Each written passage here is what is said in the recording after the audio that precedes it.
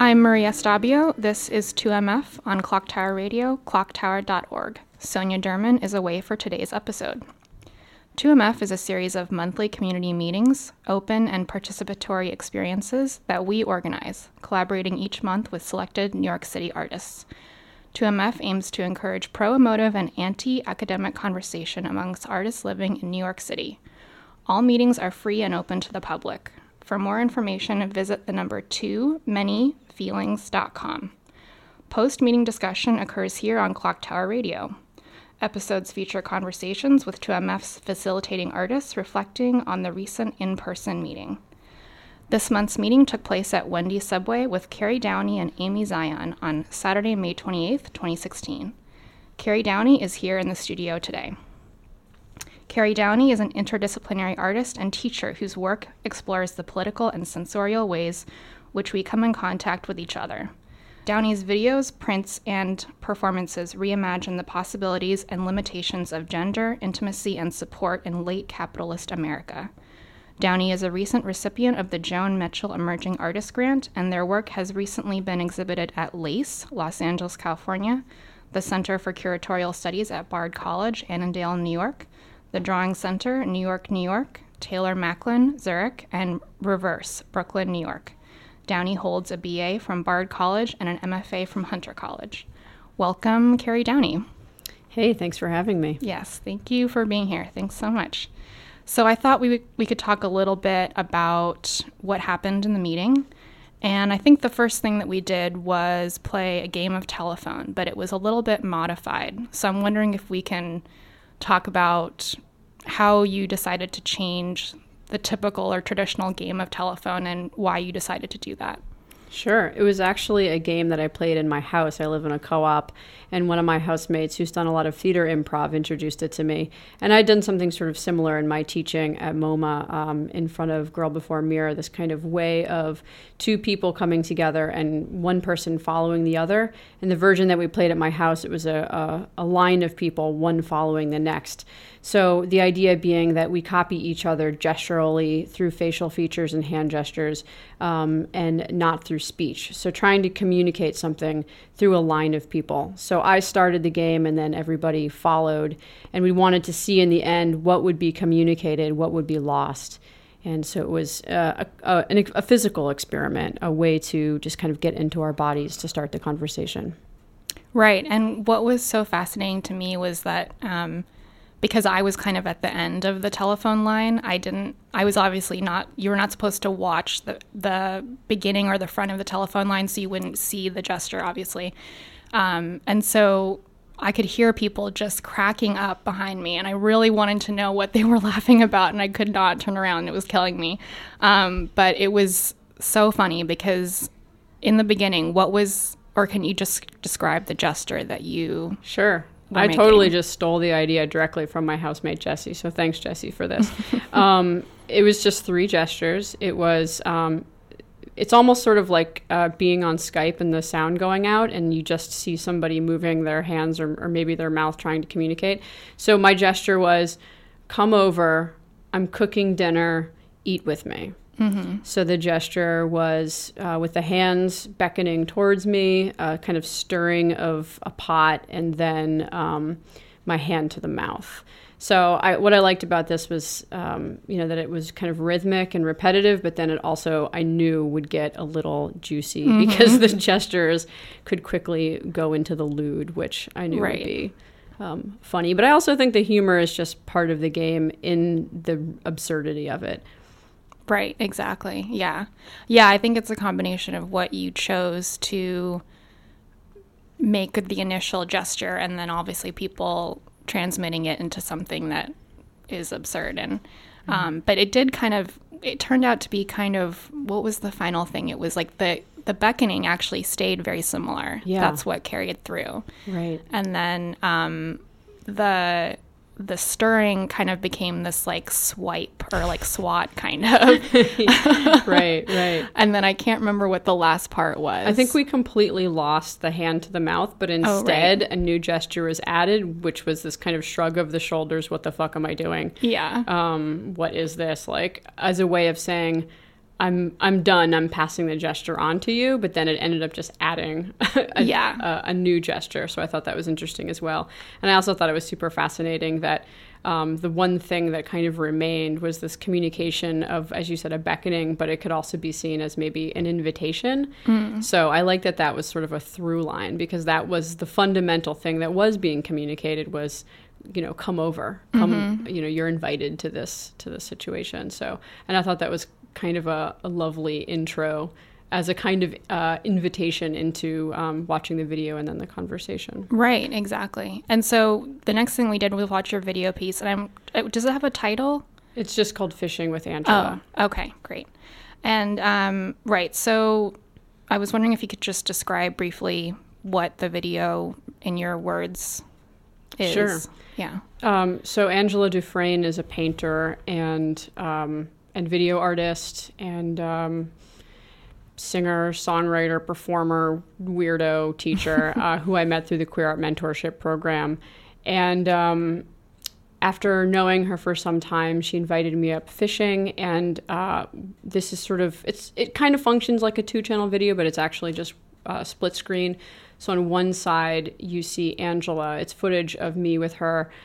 She's just tying flies and fishing and tying lines. And it's kind of a little bit like I'm showing you how to tie a fly. I'm showing you how to do this thing. And then some of it's also quite abstract. She's just kind of, you just see her fishing line and the pole itself.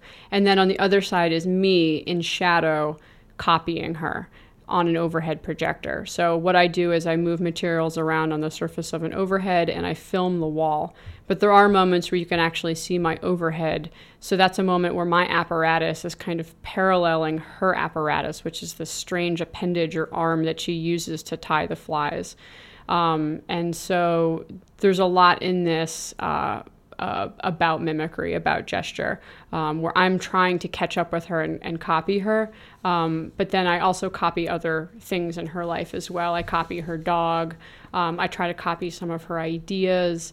And then there are even moments that get kind of surreal where I copy myself, where I have a moment where I'm fishing out on a kayak and I've kind of lost her and I've lost interest maybe also in her attempt to fish, and she's not really catching any fish, and I've had a couple of beers, and so I'm just hanging out on this kayak and I get really excited about this line of light, and I'm kind of following this line of light that's really just how my camera is perceiving light reflecting off the water. And so in the video version, I'm at this point mimicking my own interest in this line. So it kind of gets both really abstract and meta, and then also just super practical. Like, how do I just find some very simple and mundane way to copy her? And at the same time, she's talking about painting and the relationship between the gestures of fly fishing or throwing a line, the kind of drawing qualities of that, and making art, making paintings, making drawings. So the idea of mimicry in this video really comes directly from Angela, and something that I then copy conceptually and materially. Right. And so we talked a lot about mimicry and kind of like a doubling, so to speak, because I really liked how you kind of segued from the video to the discussion that followed the video. And so you had talked about how the duo of myself and Sonia, and then how you decided to invite Amy Zion, who's a curator, to speak in conversation with you post the the viewing of this video, and how that was kind of another doubling, and then you copying and mimicking Angela. And so that kind of leads me to ask you about the text that you chose as the reading for this meeting. One of them is called After Effect, Sympathy, Synchrony, and Mimetic Communication by Anna Gibbs. And then the other one is by Sigmund Freud, A Note Among the Mystic Writing Pad. And Sonia specifically wanted to know, where does your interest in mimesis come from? Sure. Well, mimesis actually directly comes from Angela. It's a term that I was not even particularly interested in. I've always sort of identified more as an abstract artist, and representation or copying nature has never been particularly my cup of tea. But Angela, and the way that she was thinking about it, and this kind of extraordinary gestural relationship that she was talking about involving repetition and like learning something and then forgetting it, that it becomes a part of your physiology, is something that is very much a part of my vocabulary as an artist, and my interests that really go back to even my childhood, to kind of the sensorial and kinesthetic ways that I learned. So the gestural and kind of phenomenological part of this is really as old as I am, comes out of very early childhood stuff. But these texts, they are, in some ways, they have been a part of my life for a few years, but I came back in contact with them just this year. The Anna Gibbs I came to when I was researching legacy for the class that I was participating in at the New Museum, part of their R&D sessions in their education department. And I was looking specifically for a text that could support this video when I came in contact with it. It was perfect because it was talking about these qualities of imitation that are layered, that are, emotional, physiological, affective, and they're really about this notion of sharing forms, or what she calls the contagion, the way in which our movements and our actions are and are not us. And what I found particularly important about that article is the kind of the socio-political dimension of that, is how we make, or as she says, break social bonds to create some kind of sense of ourself, particularly socially. So how do we come to understand ourselves in relationship to others, or a sense of belonging? So I'm focusing in my work right now on the dyad, or, that's part of why I picked Amy too, is that I love that you guys were this kind of pair, and that we were pairing up with Wendy Subway, and that I was pairing up with Angela. So it only made sense to kind of add another layer of the dyad by inviting Amy. Mm-hmm. And most recently, or relatively recently, Amy was in my studio, and she had been to my studio years previous, so she had a sense of my practice over the course of time. And our conversation was so fluid and easy, and she brought up the Freud text, and I had read that in graduate school. And I liked it, but I didn't quite relate to it. But in the last year and a half, I've gotten more into psychoanalytic theory, and so I was kind of reinvigorated by that text, particularly the idea of traces and erasure and accumulation, these kind of various marks that deal with the history of time and gesture, a kind of like performance of memory, and particularly as it relates to the unconscious. So that many of these gestures are intentional, like learning how to tie a fly, learning how to fish, learning how to paint, learning how to copy your mentor, that kind of intentional imitation, but then how much of this kind of is slippery and becomes unconscious or unknown. So yeah, that's how I came to the text, and that's how I think about them now. This was our first meeting with two people, actually, and you kind of semi-answered it. I mean, how did you decide to create a dialogue with her? And I think what was really striking to me about the dialogue between the two of you was that it really felt like, first of all, it was much more of a discussion with the group rather than just a discussion between the two of you, which is really something that we strive for in our meetings, is for things to be very open and accessible to the people who are in attendance.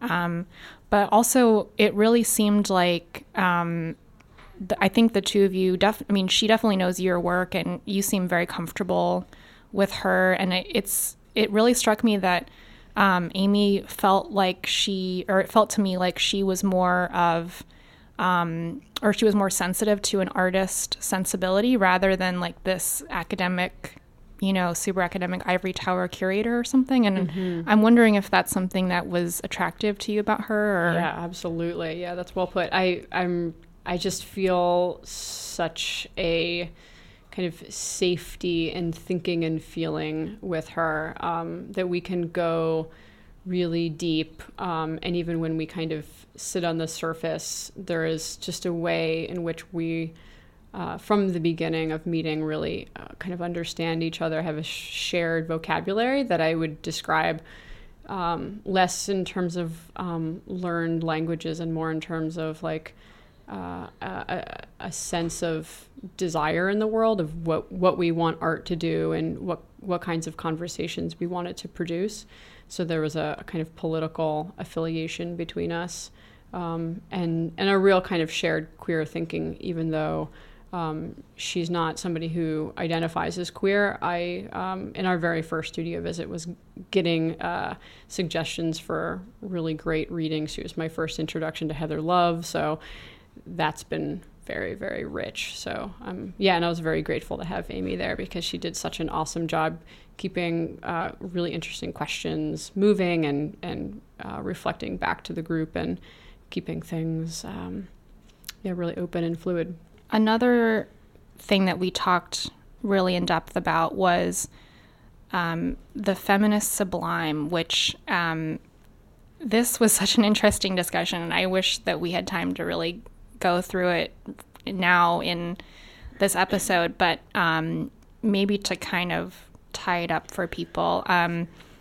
There's kind of this traditional definition of the sublime of sort of like losing oneself in the power of nature, I guess. Maybe you're feeling like a loss of oneself. And so this notion of feminist sublime, I thought was really interesting because you were talking about it in relation to the boundaries or the edges that disappear through one's kind of bodily functions. Is that kind of accurate? Yeah.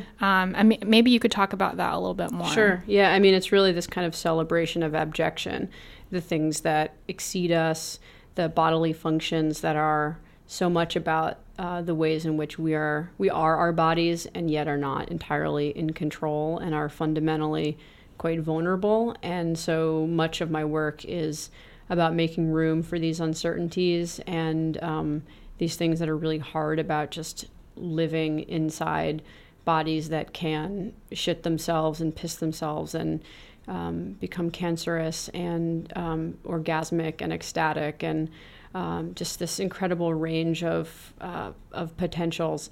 And for me, it's so much about the critique of or the resistance to the kinds of masculinist fears of leakage, fear of being out of control, and not to say that we can live without the fear of the body falling apart, but that there might be in the slippages and slipperinesses and the bleedings that we might find some kind of aesthetic potential, creative potential. So, and I don't think that this is in any way a new idea. I thought I came up with the feminist sublime and then, of course, looked it up, and there's like 1,000 people who've already kind of coined the term and been thinking about it. But for me, it's a relatively new way of understanding how throughout my life I've been making work about spills. And then, of course, coming in contact with Eva Hesse and Linda Benglis and Helen Frankenthaler and many other extraordinary artists who are thinking about this kind of flow of the body. So yeah, it's about that kind of direct fluidity or physical connection to nature. And so for me, I wanted to connect the lines of piss back to the earth, but also to Angela, that there might be a slipperiness between us, a slipperiness between ourselves and the ground, the water, the fish, maybe even to our own fishiness, maybe even to our own disgust. And for me also the kind of playfulness with my materials, and this really comes again out of Eva Hesse, is to think beyond myself or to learn something about myself that I didn't already know, this idea of what exceeds me, so that my body can kind of overflow, but then also there's an overflow in terms of just the dimension of the unknown, of not really never fully, completely understanding myself or my relationship to others. So as I got closer to Angela and kind of knew her more and more, there was a kind of also simultaneous increase of uncertainty that I think this work tries to play with. Yeah. So yeah, I mean, it's kind of abstract and at the same time very kind of literal and physical about being bodies in the world. Right. And that actually brings me to my next question, which was how you balance the metaphorical versus the literal in your work. For example, we talked about a metaphorical line versus a literal, line, a fishing line, or an actual drawn line, because I think that balance between the literal and metaphorical is actually something that you really play with a lot and very skillfully as well. Well, thanks. I it's funny because when you ask the question around using the word manage, my reaction is to be like, well, am I managing it, or is it managing me, or am I mismanaging it? I feel like the piece is so kind of oversaturated with ideas and maybe even overwhelms me.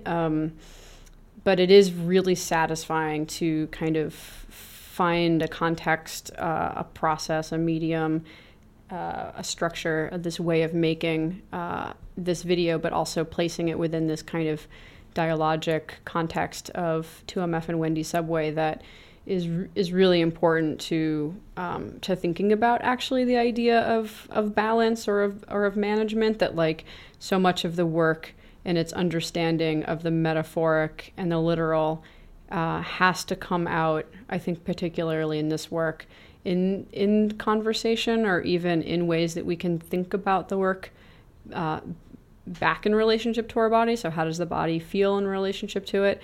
But I think another way to maybe answer the question of like the management is maybe even just to make a list of the lines. So for me, I think a lot in lists, and I've even made pieces like called to-do list. So thinking about things more as like, here's a series of things that I think about in relationship to this like question of mimesis and my relationship to Angela. So the lines were, and they started out as kind of familial, my relationship to my father. He's a fisherman. That's how I got interested in fishing with Angela. Maybe like in that regard too, like a critique of the patriarchal or the normative family, and then wondering what's possible in making kind of new lines of kinship with queer mentorship, what kinds of new families can open up, and then also just thinking in a more basic way about the line between mentor-mentee or teacher-student. The lines between performance, video, drawing, and painting, the line between the video and the conversation in the room, and then the more literal lines of piss, the fishing line, the fishing pole, the line that we made literally between our bodies and the ground when we were pissing together. And in the video, right? In the video, exactly, yeah. Because there's a couple of shots of the two of us like squatting in nature and pissing together. So and then that connection back between body to nature, but then also of human to animal. So and in this case, there's kind of more of a direct, or I should say maybe not a direct, a complicated power relationship too. My complicated line between myself and Angela, and maybe some of the how do I say this? Implicit kind of power dynamics between us, her as a mentor and me as a mentee, and and this kind of concern for the human to animal relationship, the power relationship between her as a fisher person catching the fish. So it maybe doesn't exactly answer the question of like how do I manage the space between the literal and the figurative, but for me it's just about kind of like expounding on or playing with this list of possibilities of ways to imagine the fuzzy boundaries between the literal and the physical, the literal and the metaphorical. Great. Well, thanks so much, Kerry. My pleasure. Thank you so much for having me, and thanks to Clock Tower Radio for hosting us. Yeah, fantastic. And so our next meeting is with Caitlin McDonough at Orgy Park on Saturday, June 25th at 7 p.m. We hope you'll join us next time. And Kerry, do you have anything you'd like to add? I'll just say that if this becomes available to people before July 9th, go check out the No Atlas show at EFA Project Space, and you can see this video there. And after that, it'll be back up on my website, so kerrydowney.com. Great. Please check it out. I'm Maria Stabio, and today we spoke with Kerry Downey. Music on this episode is by Kerry Downey. This is 2MF on Clock Tower Radio, clocktower.org.